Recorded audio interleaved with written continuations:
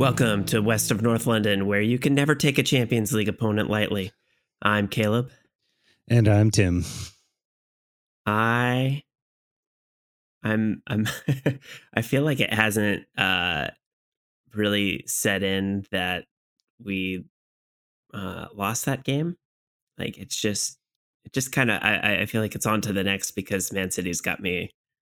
I kind of like I was just like, okay, I'm just gonna think about Man City now. Yeah, I know this week kind of came fast and furious, with the Bournemouth game and then straight into Champions League. And, that game happened. And then, yeah, I left and pretended it didn't happen from where I was watching it. So, yeah, I mean, we'll go into more detail about it. But yeah, it's the games are coming fast and furious, and it's on to the next. Yeah, especially coming off the Bournemouth game.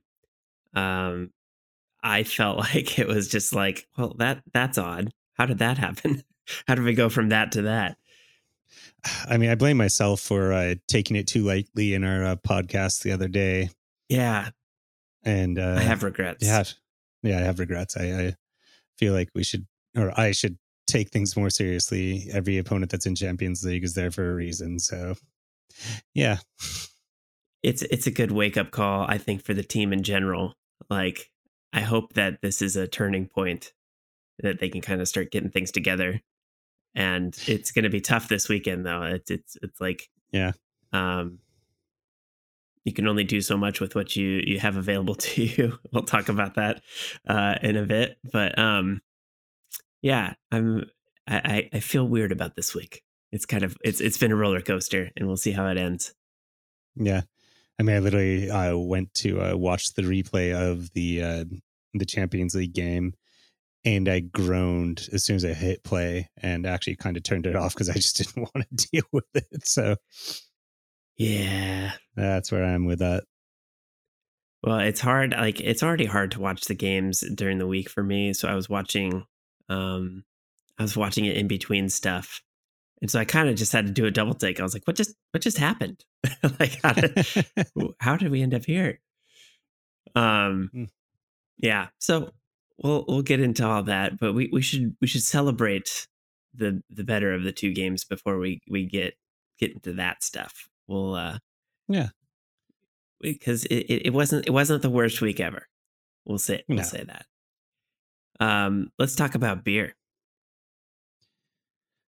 I mean, I think you're going to have the more exciting one. Okay. I just got back from the Sounders game, didn't really have time to go to the store, so I just had what was in my fridge, which is good old Rainier, my favorite go-to non-thinking beer. There you go. Sorry for the boring beer. I just haven't had time to really go to the store. The Sounders game was fun, so I still appreciate that we have a fairly solid regional beer. Mm-hmm. I think I would reach for that more often than not. I'm surprised I didn't drink more of it in college. Yeah.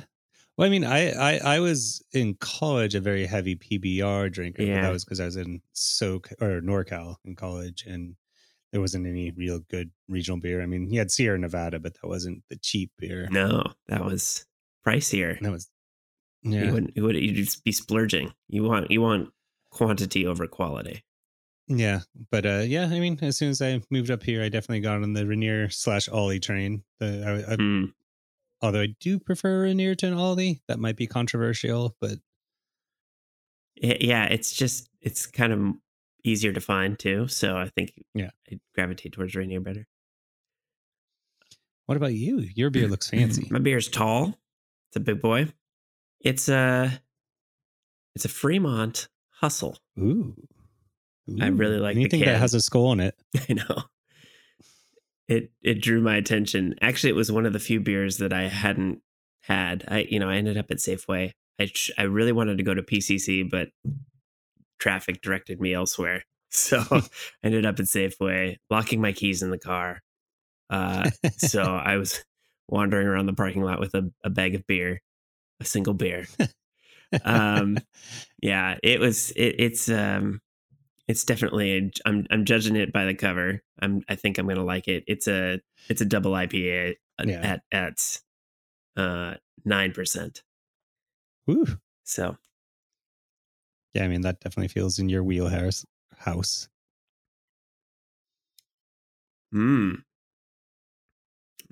that's different.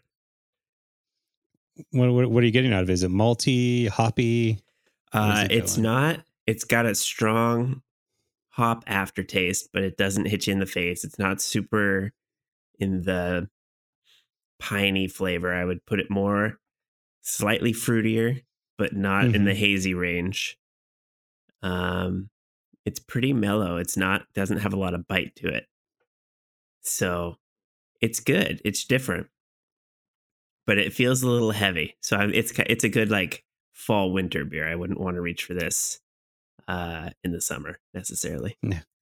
I mean, it coming at 9%, I would assume it would be a little heavier. Yeah, no, it's heavy. It's not a light drinking beer for sure. Like some I feel like some double IPAs. What did I have? Like the bottom cutter. It's like it's so drinkable. It gets you in trouble. This this is a heavy enough double IPA where it's like, okay, I can't drink it too fast, so that'll help pace me a little bit. It's a sipper and not a chugger. Yeah, I do like a good chugger though. Yeah. Rainier. Yeah, there you go. Yeah, drinking beer when I'm thirsty. That's what usually gets me. I have to like be hydrated before I start on beer, or else I just down it. I'm like, what did I just do to myself? Okay, we've got beers. Timbit, what do you got? Well, I was rewatching the Bournemouth game, and we'll get to it. But you had two penalties in that game, the Odegaard and the Havertz, and I was really watching their approach to the penalty, not in their like mastermind of it, but literally how they run up to the penalty.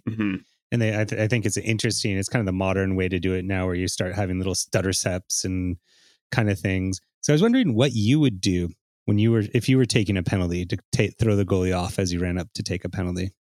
I think I'd go very elaborate run up, like, just high knees, real fast. Just it's all about getting in their head, right? So yeah. you got to go exaggerated, and then a very understated roll it to the side sort of kick. Like, I'm not going for power. I'm going for finesse. I'm looking to embarrassment a little bit. Would you go down the middle then? If I'm feeling saucy, I think I would go down the middle. I think that adds a little extra cherry on top of the embarrassment. So yeah, so like high knees, taking like a centimeter each step, like mesmerize the keeper with how high your knees are going, almost touching your chest each time. Yeah, exactly. The speed and effort I'm putting into the run in is just distracting. And then straight down the middle. Yep. I love just making keepers feel bad. So that's what I'm there to do, is not just do it, but do it in the most embarrassing way possible. I mean, do you think it's a little unfair that keepers have been dialed back in their shenanigans that they can do these days? They've been really pulled back. I mean, a good friend of Arsenal, Emi Martinez, he definitely ruined it for a lot of keepers this last World Cup. But it seems like the penalty takers these days can kind of do almost anything as long as they're marginally moving forward. Do you think the kind of balance has gone the other way as far as that goes? I don't know. I think it's one of those opportunities for flair and style. And I feel like people like that part of the game. They like that part of most sports. Like, if you can throw in a behind the back pass, a nutmeg, depending on the sport, talking multiple sports here, but the little bits of flair you can add that may add to your personality. I feel like that's an important aspect of the game. Like, I just like to see what people come up with. Each player is a little bit different. It's interesting to see it. I think it's exciting, and penalties are kind of stupid anyway. So it adds a little, it adds a little bit of excitement to something that's otherwise maybe not my favorite part of the sport. It feels like it needs a little something extra sometimes. See, I'm kind of with you, but I like the way I feel about it is that they should go back to let the keepers basically do anything as long as they're still on the line when the ball is kicked. You know, I don't yeah, I don't necessarily want to see the keepers diminished. I miss that aspect of it too, but not that I love it. Because I feel like most of the kickers aren't like getting into the goalkeeper's face. So like I feel like that it's a different set of tactics. Like the kind of getting in your head and trying to psych people out. I don't really get as much joy out of that. But I mean, that's kind of what those weird run ups are. Like, you know, like what you were saying, your ideal run up and that kind of like stutter step. It is getting in the keeper's head. You know, it's not a clean, normal approach. Yeah. But I'm just thinking about like kind of the intimidation tactics and the things just like the things that Emi Martinez would try to pull, like this stuff, like it just kind of jawing at people. I don't necessarily think that's a great part of the game. So it's like in giving an opportunity for that, where it's like, oh, this is fine for right now. You just go ahead and do what you need to do. I just think that's kind of weird because normally they're trying to control that sort of thing. So I understand why it's maybe the directness of it has made it more of a target than just the run ups. You know, the run ups aren't as like this direct kind of tension conflict thing that most of the time the referees are trying to diffuse.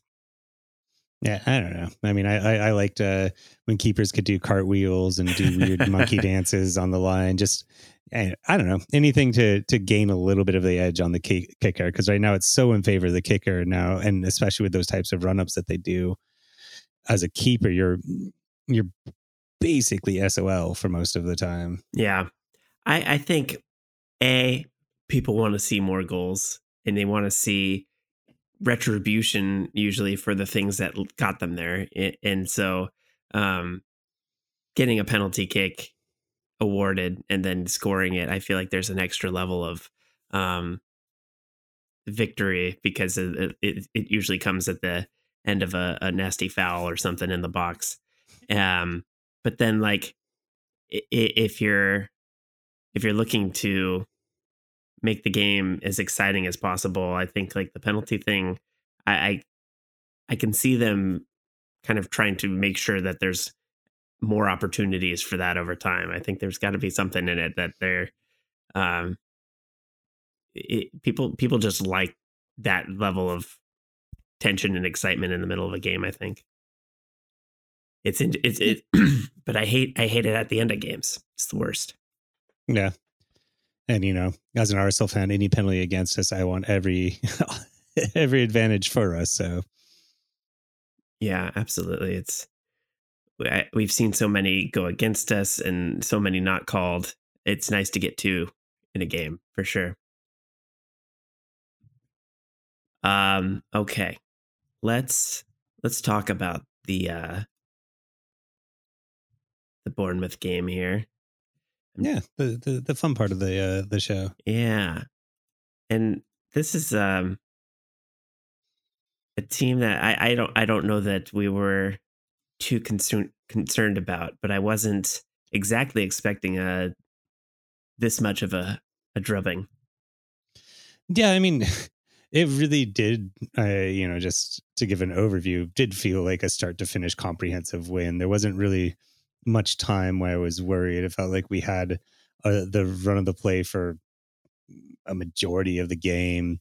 There were a couple, you know, chances ish that if they finished could have made it more interesting, I guess. But you know, even with the two penalties, they were both stone cold penalties, and a sign of the desperation at which they were defending, and that Arsenal was cutting through them. So, yeah, I mean, it was, you know, comprehensive, I guess would be the word I use to describe this win. Yeah, I think it was nice to feel like they were getting closer to what we've expected them to be like through the season, especially with the way that the goals were kind of flowing. I think that we haven't really seen we haven't really seen the goal scoring to the level I was expecting with the pieces that we've added. It's been a little bit stop and start sometimes. But in this game, it everything was just clicking, and getting a couple penalties never hurts. Yeah, I mean, what'd you think of the lineup to start the game? Um, I don't. Okay, I don't want to keep going back over the goalkeeper thing. So Reyes wasn't too surprising to see him get in another game. At this point, At this, we know who's the number one keeper. So yeah. So that part is not a talking point. But yeah, getting, it is pretty close to what I would expect. But I still don't love Jesus on the wing. Yeah, Nketiah still not my favorite choice, but it is what it is with the people that we have available at the moment. yeah, I mean, are you surprised that Havertz is still getting some starts? I go back and forth on it. I'm not surprised. I think he is still a project in progress, and to pull the rug out and say you're not starting because I think the assumption would be if he got benched, it's because he's not doing what he's supposed to do. But um, I think he's doing enough to keep getting in there, but not enough to do it forever. Like, I just feel like there has to be a point where Arteta says, "Okay, I have to make this call for the team." But Yeah, I mean, I get the long play of, if we ride this out, there's potential here. I don't know how long we do it. in non Arsenal sources that I've been reading and listening to, it's really interesting how they are discussing it, and what they have been saying is that it's not like Havertz has been garbage as far as everything but scoring goals. He's been solidly a midfielder. He's making his passes. He's doing enough. He's not a liability, Right. other than the fact that he can't seem to convert and score. And so there's a lot of there's among non-Arsenal fans, there's a lot of much more willingness, I think, to give him time than us impatient Arsenal fans would give him. Yeah, I think if Vieira was more consistent, he may have supplanted Havertz at this point, but he is hit and miss still. And so I think the ceiling for Havertz and Vieira is different in Arteta's mind, as far as what uh, Havertz at his peak brings something very different from Vieira at his peak. So if you can get Havertz working, you unlock a lot of options tactically because of his height, because of his frame. If you can get him clicking, it offers just something completely different from what else we have in the team. So I think at the price that we paid for him, it just makes sense to not give up too easily. And I think because seems fairly gun shy, to pull him is only going to cause you to take a step backwards with him. So it is kind of the thing we have to do, not the thing anybody wants to do. It's just like, it would be it'd be sad to see him just go to the bench, because I don't think he comes back from that. Yeah. The other thing on the starting lineup that I want to throw out there, and it's almost more relevant for the Lens game, but is a relevant question to ask here, is, are we starting Saka too much? He's been playing every single game for us for 2 seasons, 3 seasons now. Yeah. And you worry about the amount of tread left on his tires, as it were, just not getting any breaks. And is this a game, the Bournemouth game, where you can almost justify resting him? Right. Let's see. When did he get subbed off in this game? I don't even see if I can find the timeline here, but it's tough because, as Arteta said, the best players do it week in, week out. But it's hard when he keeps getting banged up every game to really justify playing him as long or as often as we tend to. Um, he was struggling coming off in this game, which is why we had Vieira come in on that side. Came in the 76th minute. Yeah, 76 came off. 76 minutes of getting banged up. He teams tend to play him pretty tough.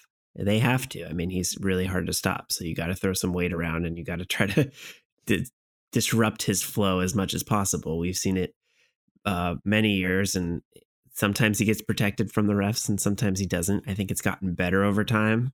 For a while there, he was really getting kicked around, and refs were letting a lot go. But I think it's been a little bit better now.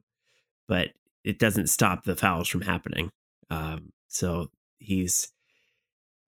it's not only the fatigue factor, it's just the wear and tear.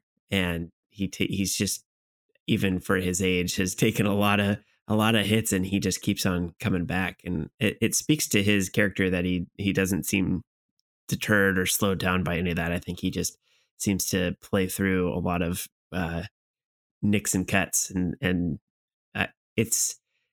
it never seems to stop him. I mean, even when he has gone down briefly in games, he seems to find a way to bounce back, and doesn't get pulled off very often, even for all the fouls that he does get.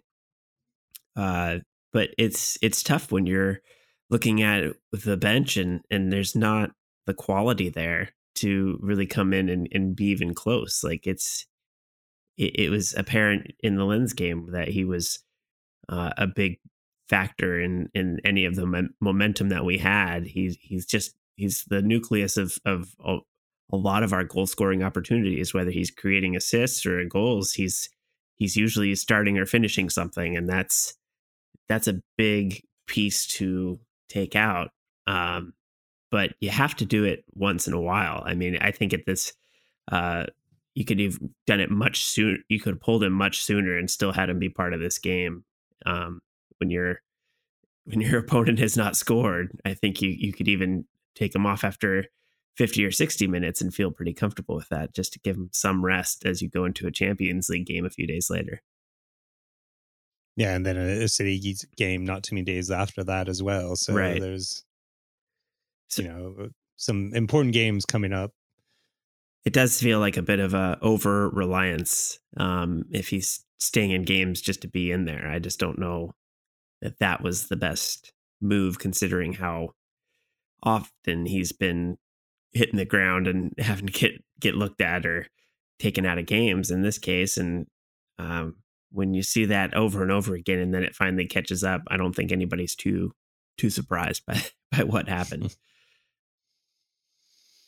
Well, it's a tough one. I mean, Arteta's not wrong about how often and players have to go at this level, but I think you gotta take the rest where you can, and if you're not giving him the opportunity, you're hurting yourself in the long run, and it's going to catch up on a lot of these guys. You can't play the first 11 every single game. It's just not it caught up to us last year. It will catch up to us this year. We're already kind of hitting a lot of injuries pretty early on in the season, so I wouldn't want to see Declan Rice has been came out of game with back issues. It's these little things you hope don't derail the whole season by just pushing through.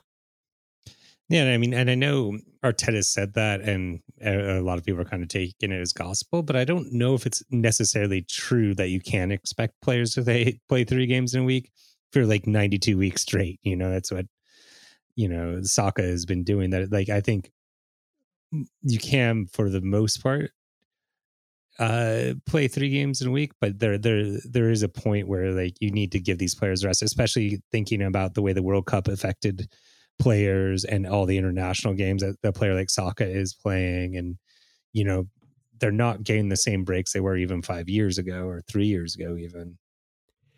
Yeah, it's crazy how much they've squeezed in and continue to try to push for, adding more and more to the World Cup, and it's not sustainable unless you can drastically increase the player pool, and that even if you have more players on the bench, even if you have a deeper group to tap into, that you can't keep all those players happy. So it's a real challenge to balance a deep team, and if you can walk that tightrope, and you can see it with the goalkeeping situation. It's a real extra challenge to keep quality players happy. But when you're winning, when you're doing a lot of, uh, when you're successful, you're competing in a lot of tournaments and staying in them for a long time. It's possible. I mean, City has done it, and a lot of it is the culture of winning and just understanding that you're going to get your moments. And if Arteta doesn't rotate, there's no case to be made for a deep squad, because if players aren't getting opportunities, then they're not going to come. So he's got to find that balance. It's a tough one for any coach, but I think he's um, only this season have we really had the depth where he's had these challenges. I mean, it's been pretty straightforward, and especially with the injuries and things that we've had, he hasn't had a lot of room to tinker in the last couple seasons. Yeah, I mean, but that's being said, what do you think? What did you think of the game overall? Yeah, it was solid. I mean, like I never felt bothered by anything Bournemouth was trying to do. What were your thoughts on that? Well, what was your thought on the first goal? Let's start there. I thought it was great. I mean, it was a great. It was a pretty good shot from Jesus to begin with that Mm-hmm. almost went in, and anytime the ball kind of lands in that area where Saka normally is, I'm not surprised to see him put it away. That just seems to be his bread and butter. That kind of far right side, a little bit tight angle, a little bit not centered. You just expect him to be there and putting it away. And it was a nice little header. I thought it was, a well worked goal and definitely not against the run of play. Yeah, I think he was even surprised to score one with his head. It's pretty rare for him to be in those positions where he can do that. So you're usually expecting him to score with the ball at his feet, but I will take it anyway. He can provide that. Yeah, I mean, it's a monument to his positioning that wherever he is on there, he's going to be in a position, whether it's his head or his foot, that he's going to put that away. Yeah, and definitely credit to Jesus to get that ball close to goal. He's kind of drifting out of bounds and tries to hit it across the face of goal, and yeah, just almost catches that top corner. That would have been a pretty sweet sweet goal on its own. But it's nice that it bounced into Saka's path pretty easily there. Yeah, I mean, I throughout the game I was not impressed with Bournemouth's defending, and they probably could have done a little bit more as far as of controlling the rebound and making sure Saka's not there. But I mean, I'm not gonna complain too much about that. No. Speaking of poor defending, I mean, two penalties in this match. The first one coming late into the first half here, and it is pretty clear, cut and dry penalty on for Nketiah there. It looks like when I try and make a tackle in FIFA or FC, I guess you call it now. No, it was pretty clear and horrible. Not horrible, but it was a pretty clear and obvious penalty. I don't think I found it funny that the player was arguing about it when it was just, no real effort to play the ball. He just kind of took him out. Yeah. Yeah. It's pretty clear from every angle here. I think he try. I mean, he tries to lunge towards the ball, but he was nowhere near it. So there's not much you can argue about there. And this was, I think every time there's a penalty, though, I think even with goals, it's like you kind of just are waiting for that VAR check to confirm things. So I Yeah. can't even get too excited when there is a penalty. I'm always just like waiting for the other shoe to drop there. No, I mean, I don't celebrate the penalty until I see the player get into the kicking position and all the other players are there, like outside the box. Because Yeah, until then, it's not a sure deal. no, and I hate that is always in the back of my mind now. It's an unfortunate side effect of this meddling uh, VAR that seems to disrupt the fun. I mean, we don't have to talk about it, but there was some more interesting things with VR around the league. So Yeah, they're having a tough week. They're having a tough year. It's not been improving for a while, but well, we'll take this pretty straightforward penalty. No real reason to check this one. And Odegaard gets the call for taking this one. I like his run up, his approach. He the quick steps. I think I would model my performance on his. I would just be way more elaborate. yeah, it was a perfectly strike. I do like the fact that we're kind of spreading the penalty love around, so there isn't as much. It feels like it takes the pressure off the penalty kickers, in a certain way. Where if a player, if you rely on one player to always take the penalties, it just in my mind just adds more pressure because you give them space where if they miss one, they don't have to take immediately the next one if they don't want to.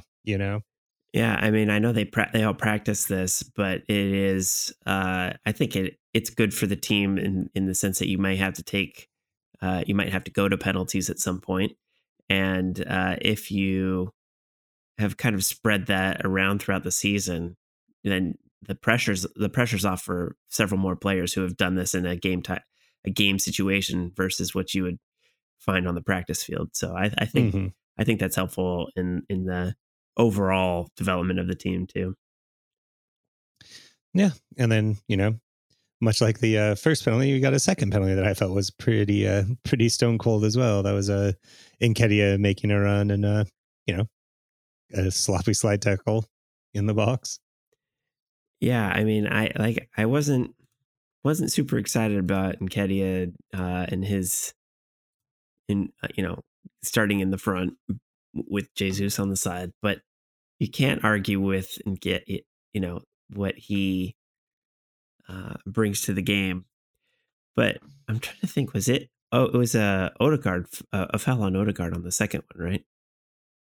Oh, was it the first one was Nketiah and the second one was first Odegaard? one's Nketiah. Okay, sorry. Yeah, this one, yeah, there's it's pretty bad. This one on Odegaard. Yeah. But yeah, they didn't really try too hard to make the ref make any tough calls. It's Yeah. it's as easy as it comes. But the best part about this is the ball gets handed over to Havertz, and I didn't know what to expect. I didn't know if this guy had any penalty record. I was just hopeful that he was able to step up and not get into his head too much, because that was my only concern, was if he's in a bad headspace, is he going to be able to do it? But it's maybe his body language doesn't actually give way to how he's really feeling. I think it's like you said, he's performing competently. He's just not excelling. And I think the bar is pretty high as far as what we expected from the player that's replacing Xhaka, and somebody who has a little bit of a reputation coming into the team as somebody who didn't really live up to the hype at Chelsea either. And so if it's a continuation of that, I feel like you would expect him to kind of be worn down and maybe have a struggle with the pressure of a penalty. But I think he took that easily. It was nice to see him get onto the score sheet, and a good gesture to get the the team rallying behind him and the fans rallying behind him. I think that's a huge piece to just hear the crowd get behind you, and hopefully that pays off in the long run to kind of get some of the pressure off for that first goal. Yeah, I mean, I think that's the biggest takeaway is that you could see how much it meant not just to Havertz, but to his teammates. They were all mobbing him, slapping him on the head. Really, they almost forced him to go celebrate in front of the Arsenal fans, and the way the Arsenal fans reacted, which was not even ironic, just really having a good time enjoying him score. He already has a song, which is now my favorite Arsenal song. It's been stuck on my head for the last since he scored. I don't know if I heard the song. It's based on Shakira, one of my favorite, the Waka Waka song, and it's Waka Waka AO. 60 million pounds down the drain. Kai Havertz scores again. It definitely gets stuck in your head. I like that. I do. And that was the World Cup song, right? Yeah. The This Is Africa. Okay. Or it's Time for Africa. Sorry. love the synergy. I love the anytime World Cup has a pop song, I think it's really fun. Yeah. I mean, I do not get me going started on World Cup songs. I have a whole Spotify playlist of World Cup songs that I listen to. That's especially funny. Sweden puts out one every World Cup when they qualify for World Cups. That's pretty fantastic, all of them. I love it. So okay, two penalties down, and at this point we're I'm trying to remember when that second penalty was, about 70. No, earlier than that, 53rd minute, give or take. Yeah, so really getting 3 goals on the scoreboard early on in the game made it pretty easy to just kind of keep peppering shots at him the rest of the game. Yeah. I mean, it was the commentator saying that you could tell that after that third goal, Bournemouth was just really just wanting to get back to the dressing room. They weren't trying to make it back. They were just they're over it, and you could kind of tell for the rest of the game.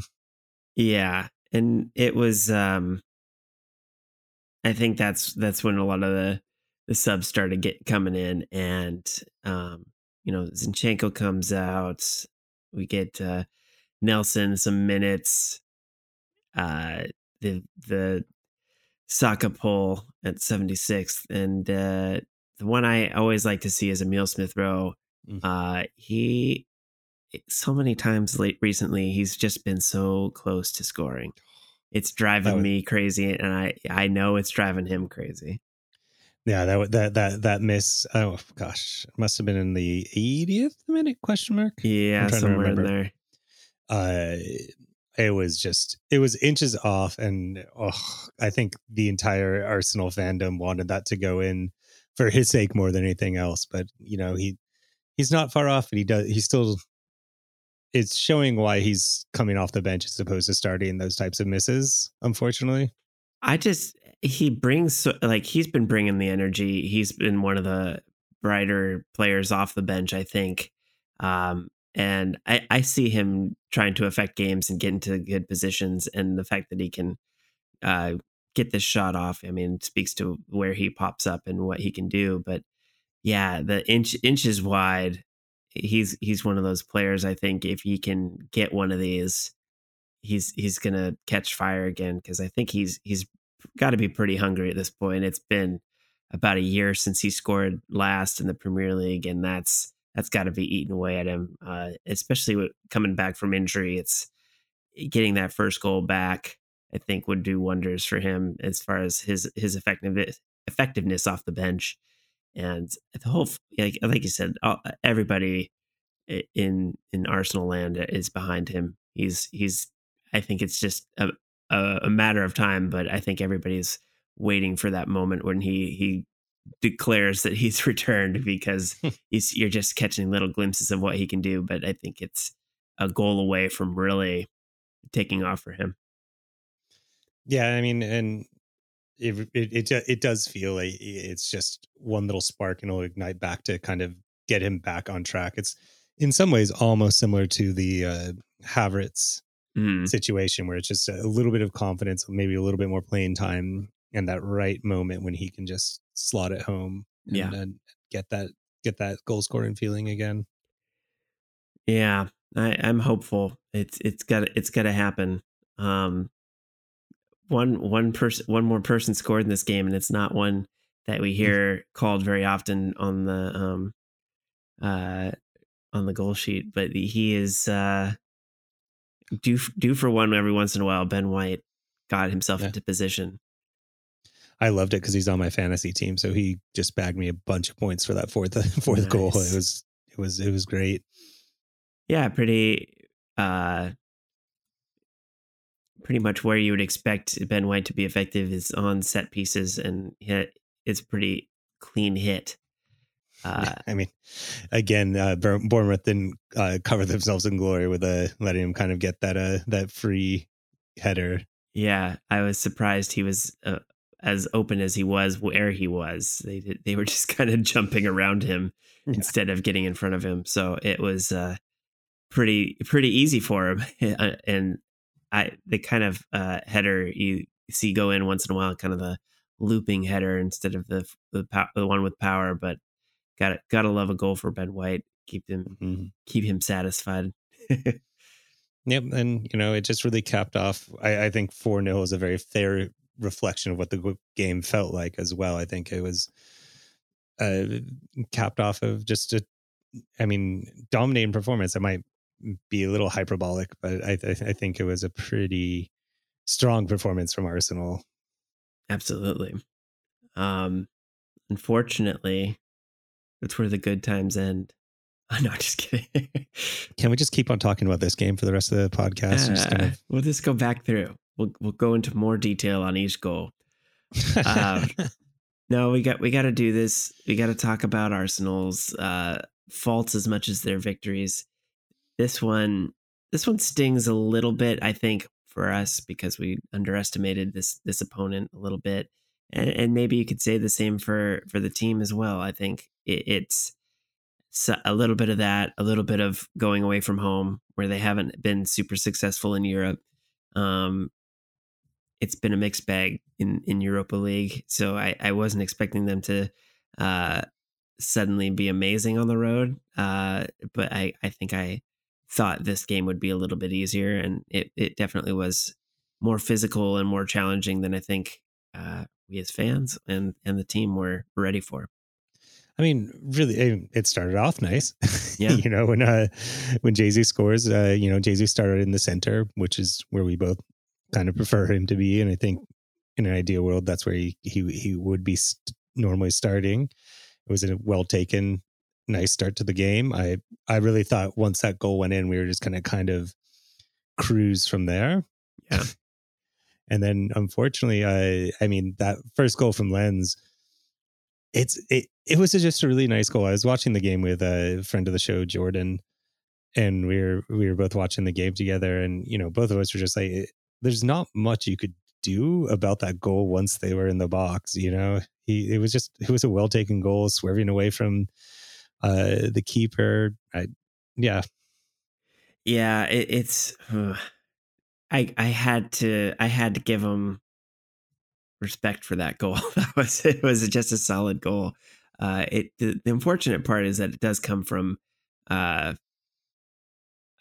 unforced error from Raya. It not Oh yeah. not ideal to have your keeper kind of turn it over midfield that way. Well, especially because that's where he's supposed to kind of have a leg up on Ramsdale. Yeah. Is that he's supposed to be the one that's able to distribute better and not give up those types of errors. Yeah, I think there's the other part. I think the other side to that though is that he is trying to do something that is different from what Ramsdale does, and he's generally very good at, as far as his volume of short passes. He's pretty accurate and more like maybe 20 to 30% more accurate with his short passing than Ramsdale is. And that's, I mean, we're talking about a small sample size, but a lot of times under pressure, Ramsdale's more willing to go long. And I think, especially in this situation away from home, you're better off trying to control the ball as much as possible. If you can control the tempo and control the um, just have as much possession as you can, you're reducing the amount of chances that the other team has to hurt you.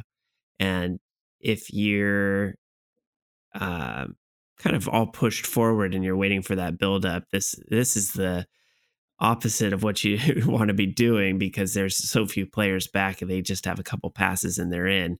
Um, Granted, there was a bit of work to be done to get this goal. It wasn't like it was a given that turnover was going to turn into a goal. They definitely put together some nice pieces there to make it happen. But um, it's you definitely don't want that sort of disruption when you're away from home and you have a lead and you just let this team back in going into the second half, and it's not great for the momentum. We'll say that, but I do think in terms of what Raya brings, I still like what he's doing.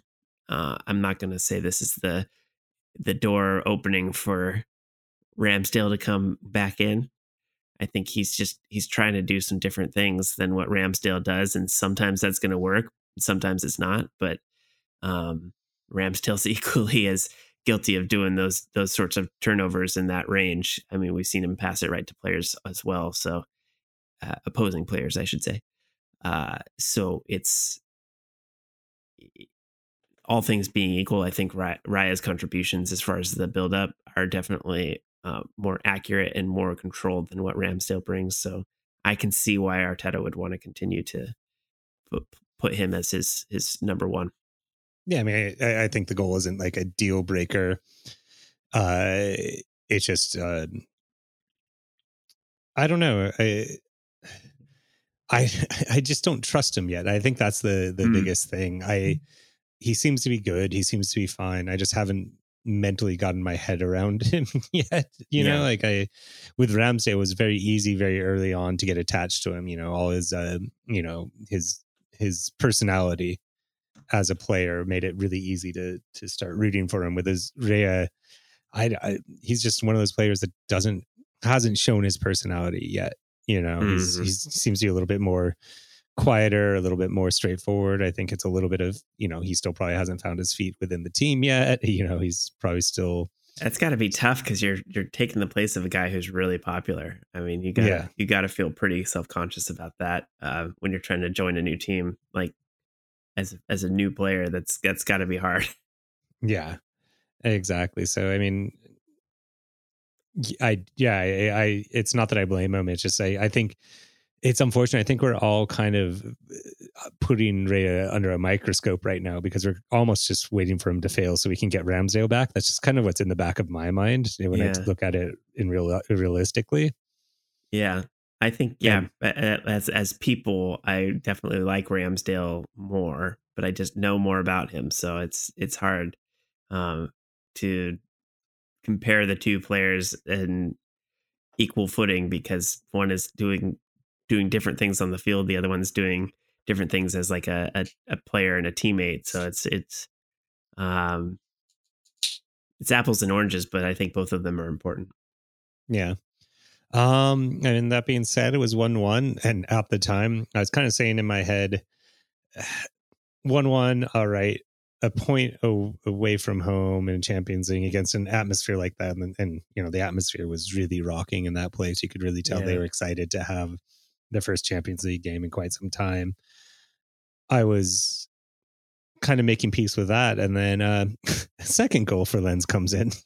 Yeah. Although I got to give a shout to the almost goal from Tomiyasu. My goodness, if that would have gone in, I would have burned a hole through the back of the net, I think. Oh, yeah. He made such a solid connection with that. And I guess going before the second goal, the crazy thing about this game is it didn't feel like Arsenal the game was out of their control. It seemed like Arsenal really had the pace of the game. It was actually a relatively boring game in a lot of ways. It just felt very, I don't know, stayed and settled. There wasn't a lot going on either side of the ball. It was just kind of that type of possession that kind of you keep in the midfield, you lose it, they keep it in the midfield. But Arsenal had, I felt like, a little bit more run of play. Yeah, I think there was some interesting things going on every time one of the Lens players like kind of tried to play defense. There was a bit of, I mean, not to say they were bad at saying tried to play defense maybe downplays it a bit, but they were definitely leaving something on every bit of contact. You know, there was a lot of bumps and extra nudges after the ball had left, and I could tell that was eventually going to catch up. You know, like they were doing enough to wear us down, even though we were trying to make opportunities. I felt like they were somehow able to create space on this goal, and it was just on the break. Really, they were able to get, it was like 3 players on 6, and they found space to score the second goal. And I felt like at 1-1 it was pretty dangerous, you know, because they were doing enough to kind of disrupt us. And I think that we were kind of a turnover away from getting into trouble, and that ended up being true. Because they were fairly ruthless with when they had these 2 on 5, you know, like they, in both cases, they were maybe outnumbered and still found the right pass and the right shot. So they were efficient with their opportunities. Yeah, which is something maybe Arsenal can learn from them. I feel like that's something we tend to be a little profligate with our chances and our shots. That it feels like another team can be more ruthless and more able to just convert those chances. Yeah, I think that's been part of the issue this season, in that it's not that we're not scoring, it's just that we're not being as consistent or dangerous, I think is the right word, as we should be with the ball. And in the final third there's times where we just squander good opportunities or just can't find a way through with that clear shot. And that has come back to bite us in this case. I think for the opportunities that we had on set pieces, and it just, the chances were not taken, and they just didn't look like they were quite up to the task, especially with Saka going out. I mean, that's a big blow in and of itself, which has bigger implications for the short and long term. We don't really know much about what that means. We've seen him go down. We've seen him have issues in games and be ready to start the next game. So they haven't said one way or the other what the issue is. Just that he had, I think, some sort of discomfort on a back heel, I think is what Arteta described after the game. So something with the calf, or excuse me, something with the hamstring, something with the thigh is what I've heard. But those sorts of things, like a hamstring injury, could be 2 weeks, could be a month. We've seen that really vary, and it could be nothing. Like he's bounced back from stuff so quickly in the past. It could be that he's totally good to go for the City game, but it's the amount that he has had happen to him. It can't just keep bouncing back and not having that catch up to him at some point. Yeah, and I mentioned it earlier. I think one of these 2 games might have been a good time to just give him a little bit of a rest coming into the City game coming up. So that's and there are a couple other players I worry about as well. Rice, Saliba, who has had injury problems. Gabriel. Like there are players that are soaking up quite a few minutes Mm-hmm. that I think need to start thinking about, because we already. I mean, it makes it more difficult when we already have, what is it, 11 injuries we have right now, or 8? Oh, is it that high? It was, I think, coming into the game when we were unsure about Rice and Saka. It was a fairly high number of injuries. Let me see if I can find. Let me pull up. Should have looked at this before I. Because so All there's right. Martinelli, Party, Timber. Martinelli, Party, Timber. Let's see. I guess, yeah, maybe it's now only like 3 or 4, but including Saka and Rice in there. Yeah, Rice is. I feel like he could be on the verge. I don't know what his status is with his back injury. It seemed like he played fine um last couple games, but yeah, it's all about the management of these injuries. Some of it you can play through, some of it you can't. With Saka though, it is the persistence of the fouls and all these things. It's like he can come back, but I think he's a foul away from something more significant if you don't let him kind of have some recovery time. Mm-hmm. It's unfortunate that you're having to have this Man City game right before an international break, because I feel like he would be a great candidate for just having one of those fake injuries that gives him a rest. Yeah, and but I mean, getting back a little to the Lens game, is it a great result? No. Is it not the most ideal result? Yeah, but it really, I don't feel like it's the end of the world. These things No, happen in Champions League. Away games are going to be tough. As I said at the beginning, every team that's in this competition deserves to be there, and there really isn't any easy games. Even City will have some struggles. Everyone has struggles. I mean, United has not been lighting the Champions League on fire. You got to expect it, but it does.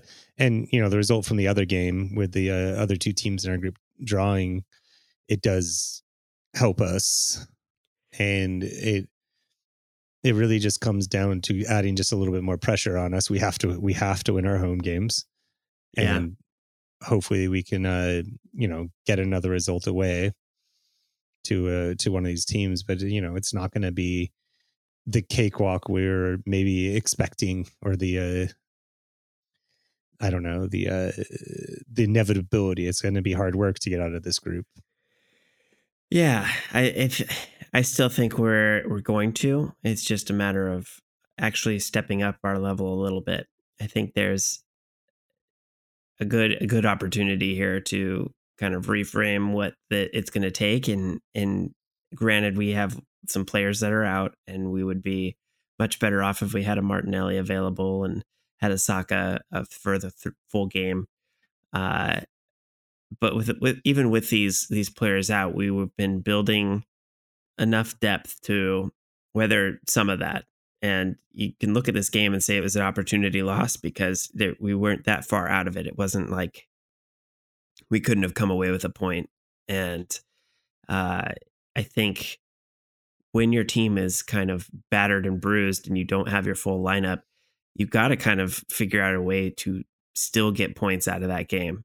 And that keeps the conversation going. We were definitely aided by the other result. So um, we could have been in much worse shape had Sevilla pulled that out. They would be they'd be tied for the top spot, and that we don't want to be um, underestimating Sevilla as well. They could definitely be a problem for us. So it's Yeah. it's not something we can uh, sleepwalk our way through this thing. It's got to be uh, our best game every time, and it's tough when you've got Man City on the horizon to kind of be a distraction, or maybe to um, maybe that's the type of thing that Arteta is trying to train this team to overcome, is not getting distracted by that sort of thing, or at least feeling like you can go in and get a result in Champions League and still go to Man City and do what you need to do.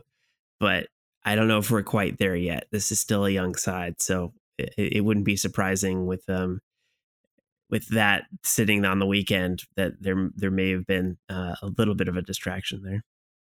Yeah, I mean, Jonathan King Manilas had a he poses as not a question, an affirmation. Chill, we're gonna win the CL group. Arteta just needed this to fuel the fire for the Man City on the weekend. Yeah, I go back and forth on that. I could definitely see this being a good inspiration for that bounce back, but I'm a believer in momentum, so it's hard to come off of a loss and feel super confident going into Man City. Yeah, and unfortunately, Man City has a little bit of inspiration in the Premier League coming into this game as well, having lost their most recent Premier League game. Yeah, but it's a huge opportunity for us to make a statement and get, especially given the closeness in the standings. Um, that would give us a 2 point lead in first place. Well, potentially, Tottenham is sitting right there as well. So, um, it is a different season already from last year, where it felt like there was a lot of teams floundering. There's definitely going to be a battle in that top five, and there's going to be teams like Brighton that are going to be nipping at the heels as well. So it's gonna be a much different animal, I think, than what we faced last year. But I take solace in the fact that Man United and Chelsea have their own like mid-table club going on that makes me feel a little happy inside. Yeah, I mean, I think you this year you have to expect that's last year was almost a fluke that there were so many of the usual suspects that were not doing great. That this year you have a couple of the usual suspects not doing great, but Liverpool sneakily putting together a pretty good start to the season despite their result last week. You can't underestimate Tottenham, unfortunately. And City is City, who is our next opponent, and despite their setback last week, I still think is obviously a formidable team. It's nice that they aren't going to have the undefeated season. It always makes me happy when every team gets their first loss. It just makes that undefeated season more special every year it happens. So we're still in it. We haven't lost yet. Yes. I mean, so yeah. Never say never. But I mean, how are you feeling coming into this City game? Are you confident? Are you scared? Where are you falling on this? I saw a commercial for it the other night on Peacock, and I turned to my wife and I said, "I'm so nervous." She's like, "Why? You're not playing in the game." I'm like, "Yeah, but I care. I care too much. I can't not care about this game way more than I should." And like this, you consider like the Tottenham game, and it that feels like a different sort of feeling, a different nervousness. Like, I don't know. You don't want to fuel that fire. You don't want to lose to give them anything to talk about. You want to make sure that Tottenham stays in their place. Yeah. And it's especially important since they are near us in the standings. But with Man City, there's still this point to prove. So it adds a different layer of things to our matches with them. And I think every time we play them, the yardstick's being held up and saying, "Are you up for this? Are you really going to challenge them? Are you really the team that is going to rise above the history that has built up between these two teams?" and every year we've made strides. I think since we bought Jesus and Zinchenko from them last season, um, the uh, the outlook for Arsenal has definitely changed, and I think that adds a little bit to the narrative that we took them on. We took on their coach or their assistant coach. You know, we've kind of borrowed bits and pieces of their team to mount this challenging side. And so every time we play him, it's gonna be there's gonna be some extra bite now and some extra storylines that make it intriguing, and it just has a different layer to it than the Tottenham rivalry does. And I since Man United is garbage and Chelsea is right there with them. I think the premier rivalry right now is Arsenal and City, and I'm glad that we're in this new era where we can kind of go toe to toe with them a little bit better. Yeah, I mean, well, the rivalry in the games against Tottenham are for pride, and the games for against City are for the league. You know, and Yeah, I think, obviously it's not you beat City, you're going to win the league, but I think it's a good yardstick. I yeah. think, they're going to be our direct rivals for the league. So if you can take 3 points off of them, that definitely helps the position. And I think it really does kind of put you in the right mental state. I will say that I think really the decline of our title challenge last year was that game against City that we lost. I think that's when we really lost the title. In I think these winning these games, or at least really going there and getting a point, or even just showing that we're having a good game, does a whole lot for the confidence of the team, and also how other teams look at Arsenal when they come up to set against them. Mm-hmm. Yeah, I think it would be a big statement, and like you said, it's important to the mentality that we have and the mentality that other teams have when they play against us. That if you beat Man City, you're in an elite level, and it's like until we can get over that hump and start doing that on a semi-consistent basis, we've done it here and there, but not really when it matters. So I think we need to get some wins under our belt when it really means something, and taking points away from them early in the season is a great way to um it's a great launching point for us this year. Yeah, and right now City is in an interesting position. They're coming off that loss against Wolves. Their Champions League game they were behind for a good chunk of that game. They're showing a little cracks, and they're going to be playing this game without one of their a couple of their key players, uh, De Bruyne, who's been out for a while, who's a very important part of their team, and then Rodri, who's also still serving his suspension, will be out. So it's you know if there ever is a good time to play City, this is a good time to be playing City. That being said, they still have a lot of handy tools, and Yeah. it's not like it's gonna be a walk in the park, but it's a good time to pounce on them. Do you think this is a possible feat without Martinelli and Saka in the team? Uh, if I dissect that question, kind of answered in two. For the first part, yes, I do think without Martinelli, if Saka is not playing, I am not super sure that it's a likely possibility. I think Mm. you mentioned it before that Saka is what's been driving the team forward. He's been really the talisman of the team, and really kind of pushing things forward. And his the drop off from his position, well, I may not think it's as significant against a team like Bournemouth, is going to be a significant loss against a team like City. Hmm. Here's my prediction. This is like Mm. Arsenal fan fiction right now. Um, I'm imagining Emil Smith Rowe being the hero, either off the bench or as a surprise starter due to the depleted lineup. I would love to see that. I mean, you talk about statement games in a way to get him his confidence back. Let's say a Smith Rowe Havertz combo there. What if down that left side, that's the winning combo? Like what if somehow Emil Smith Rowe and Havertz is like this magical combo and it unlocks both of their best potentials?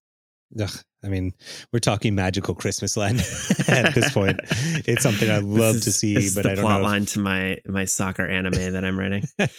Exactly. I see all your like scribbled notes in the back there.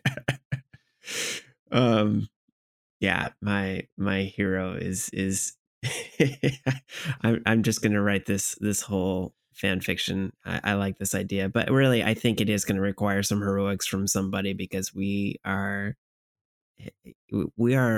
without a proven second line here. Like we've got some pieces that work in theory, but we haven't seen them all work together without some magic from Martinelli or Saka to kind of lift some of the load, because the rest of the team, Odegaard can't do it all himself.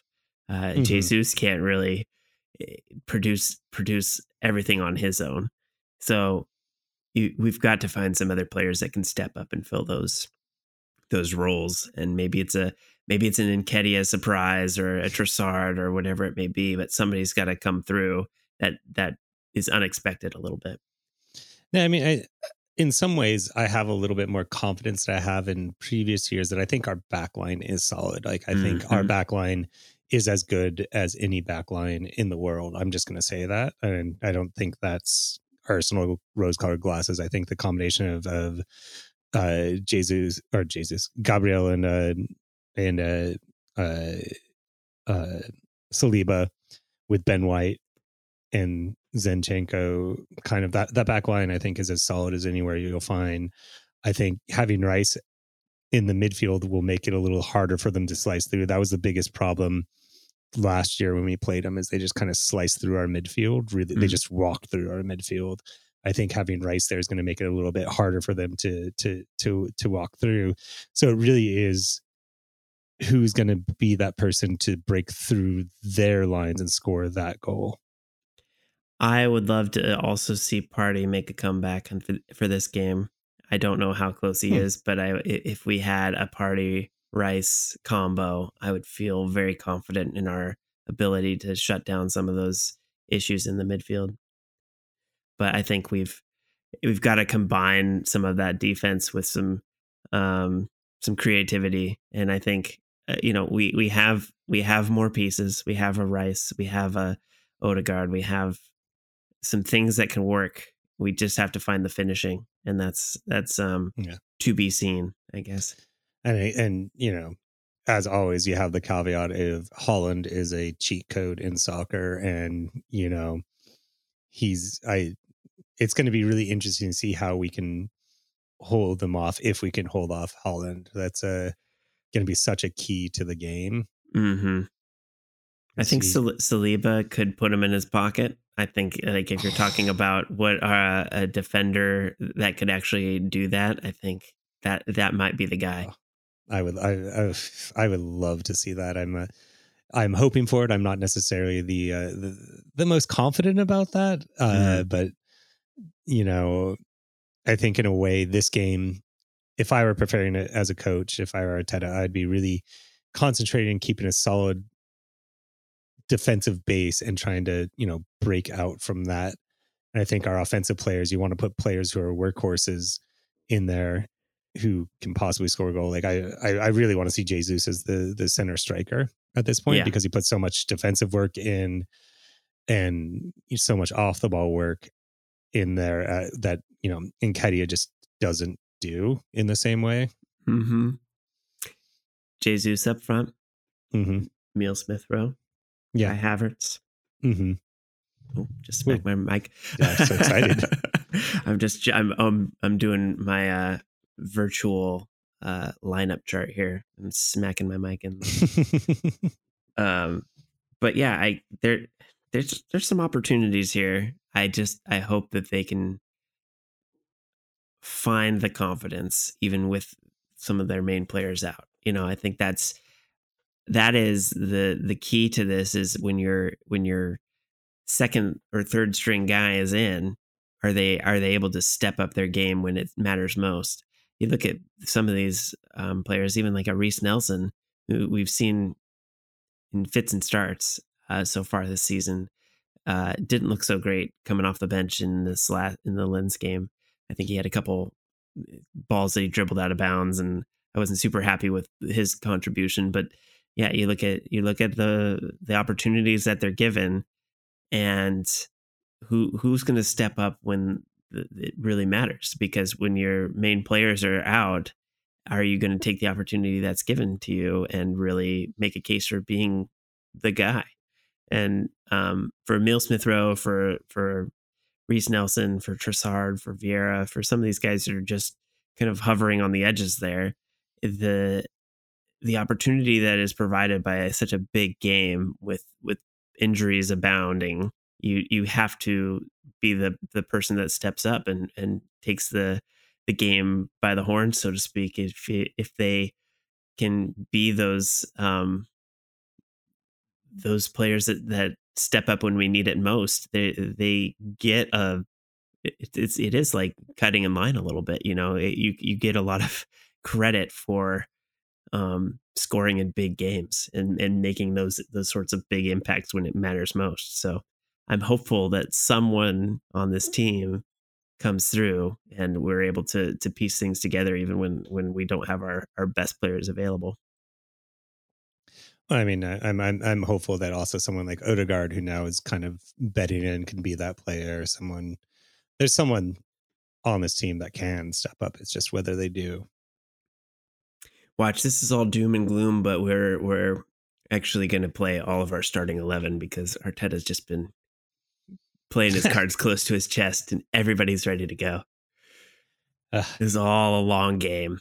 Martinelli's been fine. Just been saving him up for this game. And Ramsdale gets a starting keeper. Yeah, it was all a big ploy to just catch Pep off his game. Out pepping Pep. Yeah, you'd never see it coming. We've been planning this for months. All these injuries were planned.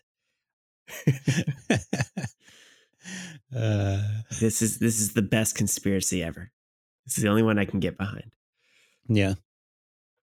All right. Well, I'm nervous but excited for that game. I think it's going to be a really good one, no matter what. Definitely, I'm in the same boat as you. All right, we do have one more question we should get to before we wrap things up. We got Joe Robinson, who writes in, not strictly Arsenal related, but what do you think about the FIFA decision to host the 2030 World Cup across 6 countries and 3 continents, and basically lining up the 2034 World Cup to be held in Saudi Arabia? So generally, hate both those things. Hate them. Hate it. To get more specific, I despise the idea of 6 countries and 3 continents. Not to mention the fact that it's going to be an expanded World Cup where there's going to be a lot more teams in it. Mm. The logistics alone are crazy. I mean, when you're looking at like Spain, Portugal, Morocco, and calling it like 3 continents, it's almost a little bit of a misnomer in the fact that they're all fairly close together-ish, and you're not worried. But that crossing the Atlantic, or the Atlantic Ocean, and even crossing, it's going to be winter in one continent and summer in the other when this happens, which is just mind-boggling, not to mention like the logistics of it. And there really is something special about the World Cup being in one country, and even it's a little bit okay when you have regions like, a Spain, Portugal World Cup wouldn't be crazy because it's, very closely aligned countries. There's a lot of commonalities, but I mean, I'd really prefer it just to be one country. It's what makes that special. It's how I can keep these World Cups apart, is like, you have the distinct, identities of these World Cups. And when you look back at the last Euros, or the Euros that it was when it was Europe wide, you lose a lot of that kind of cohesion of the tournament. Mm-hmm. And I really just think when I mean, I know why FIFA's doing it. It's money, and that's why FIFA does everything. And you expand the teams. You're trying to get more of everything, but it just makes everything less special. And then Saudi Arabia, I mean, the Middle East has just had one World Cup not too long ago. To throw another one in there, not to mention the human rights issues that one has with Saudi Arabia. It's, I mean, there's only one reason to have it in Saudi Arabia, and it's money. Because I mean, we saw the issues with what happened in Qatar. Just weather, changing it to a Winter World Cup, which again I hated.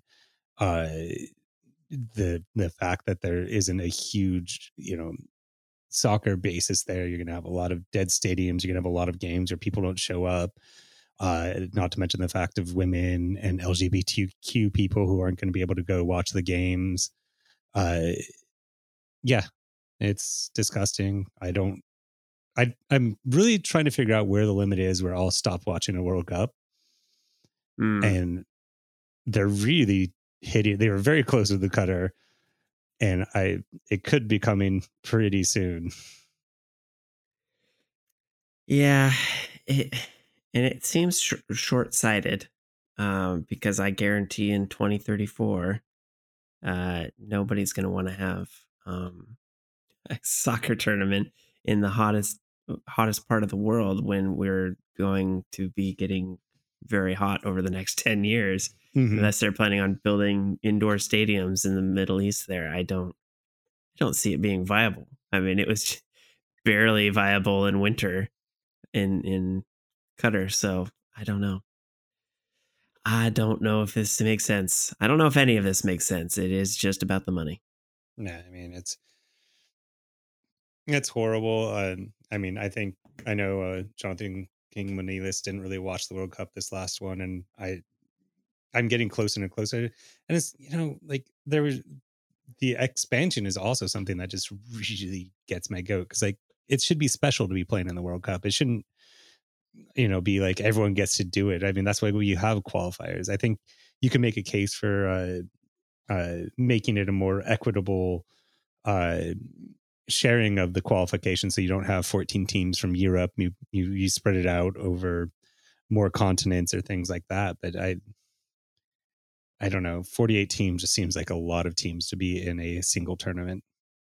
Yeah, and I already hate how much national team soccer has taken over the rest of the year. I mean, it's between Euros, Cup of Nations, Copa America, all these different domestic tournaments, in addition to the World Cup qualifiers and all these other things.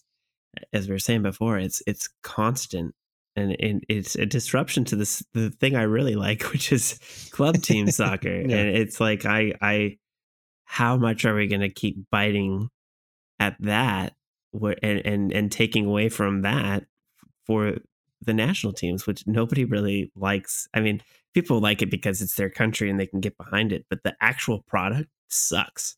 Yeah, and especially when you start getting to those lower teams, and when you have a 48 team tournament, there's going to be some really garbage teams in that tournament, and it's just even if you have like a matchup where it's a better team against a lower team, those games end up sucking real bad because either it's a huge blowout or the team just shuts up shop and it's just a boring like grind to get a game in. Could you imagine a world where it because there's been all of this talk of needing a super league to support some of these big teams in other countries? Do you ever imagine a world where it switches to national team being the main focus and the club team kind of being secondary? No, the money's not there. And at the end of the day, and that's what it used to be, before you and I were watching soccer back in the day, the international soccer was the premier version of soccer. And the clubs are just kind of something keeping the players going in between these big tournaments. And it's completely flipped on its head at this point. And especially because, national team players, you are paying the players, but it's not like you can get transfers in there are a couple of examples of players playing for not their countries for other reasons other than their nationality and things like that. But it's a whole different thing. And I think until the players are getting compensated in the same way they would be for their club team, you're not going to see as much focus on it. Plus the fact that they don't get as much time with their national team as they do their club team just means it's going to be a inferior brand at this point. Yeah, I think it seems like it just keeps getting bigger and bigger, and there's got to be a point where the club teams are going to be complaining a bit. Like I just can't imagine it can keep growing and filling in more and more of the gaps in the season, or disrupting more of the regular season for a lot of these club teams. And it's, I don't know, the idea of the Super League has not gone away either. That's always kind of waiting in the background. So it'll be interesting to see how things play out over the next 10 years, what that will even look like by the time we get to the Saudi Arabian hosted World Cup. Well, I also think the players themselves are going to start being less and less likely to play all these national team games. You're already kind of seeing where players tend to be a little bit more loyal to their club team who's paying them millions of dollars as opposed to their national team. And you might start seeing, especially if you see tons more games, you might see players kind of skipping out on these national team games more and more. Yeah, like the top level players are sticking to the club games, and then you've got like a kind of a lower tier team that plays the national team games. Yeah. We'll see. We'll see how it all goes. We've got a U.S. hosted or split hosted World Cup coming up. We'll see how that plays out. I am excited about that, but every one of these things you have to keep in mind that all it is just a money grab. Yeah, I know. I'm a sucker every time. I get excited about it because I can't help myself, and I hate it. I hate myself for it, but what are you going to do? It's the World Cup. Yeah, I know. I'm still going to watch probably until they cross some line I haven't determined yet. Yeah, I said they're getting close to it. So yeah. All right. Well, we should call it there.